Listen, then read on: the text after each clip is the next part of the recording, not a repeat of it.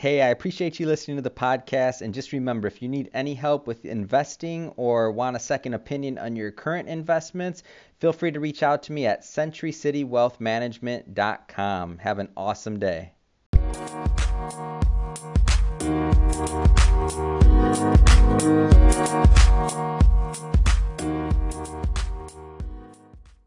Hey, I want to welcome you to another episode of Money Matters Top Tips for Success, where I bring on business owners, entrepreneurs, and executives to share their top tips for success with you. I'm really excited to have Ryder Fierwald on the line today. He's the principal of Sopris Capital and the founder of RW Ventures. Ryder, welcome to the show. Hey, Adam. Thanks for having me. All right, so I'm really excited. When I got the request for you to be on the show, I noticed a couple of things here, and that you're in the process of acquiring a new business, and it sounds to me like you're just all about. You got a lot of things going on, and I'm really excited to learn more about them. But before we jump into that, let's just start for the audience with your background in business and as an entrepreneur. Yeah, sure. Happy to dive in, and excited to be on the podcast. So, by way of background, I grew up in Colorado, then I went to USC, and USC has a great entrepreneurship program there. So that's really what got me into the world of entrepreneurship, along with my family. My dad's an entrepreneur and always has been. So after graduating from the entrepreneurship program at USC, I didn't feel I was totally ready to start my own business. So I went looking for a couple of different startups to work for. Found one in San Francisco. It was a software as a service, so a SaaS business that I went and joined. For about 5 employees when I joined, and I joined the business development team. At that point, we were still so small that I wore a bunch of different hats, some product stuff, some marketing, kind of everything related to growing the business, capital raising, different things like that. And the company was called Human Intelligence. We were doing psychometric testing, kind of like a new age Myers-Briggs, helping match people's cultural fit to an organization.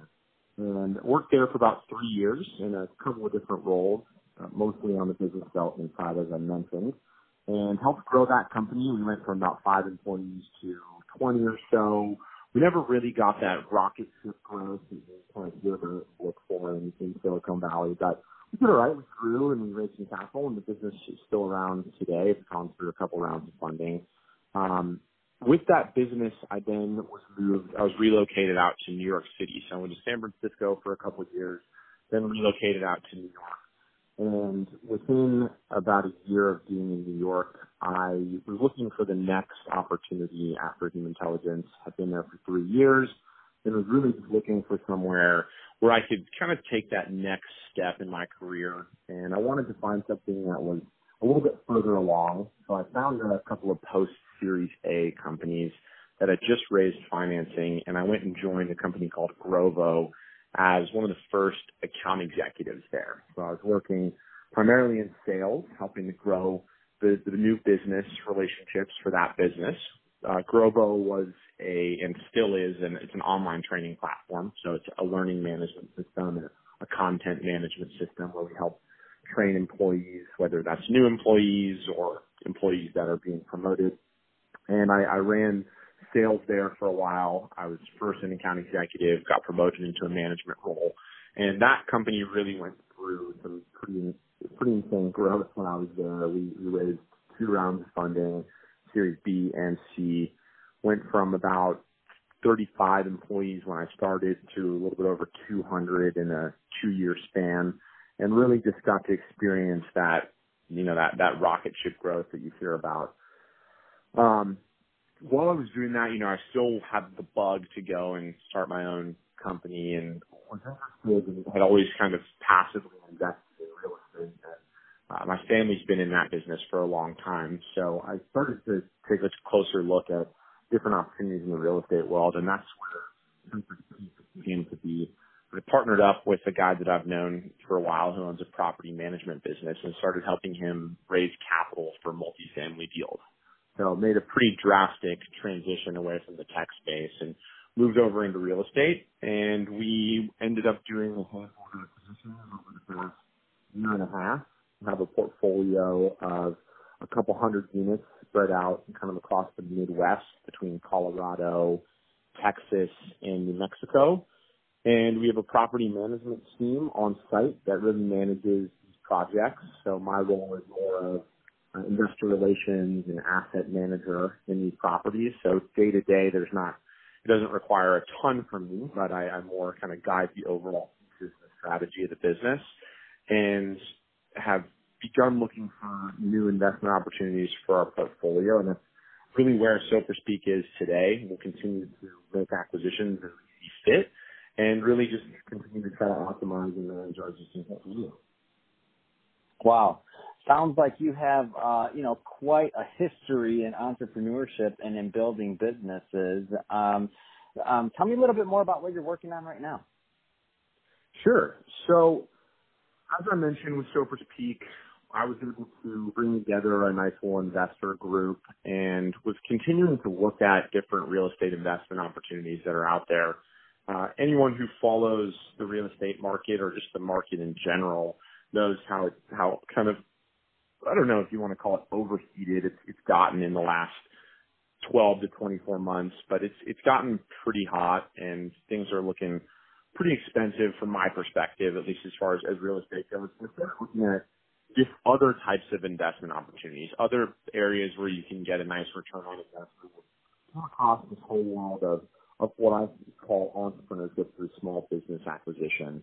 Read a couple books, listened to some podcasts. There's actually a really interesting class taught at Harvard Business School that I just did some online research on, and it's all about how you can acquire a business, and there's still a ton of entrepreneurship that goes into that. So about 3 or 4 months ago, I started looking into small businesses.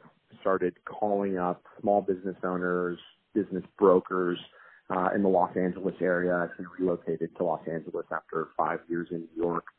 And I came across a bunch of different small companies. I knew I wanted it to be something that was a little bit more in the traditional business environment, so not so much in the technology space.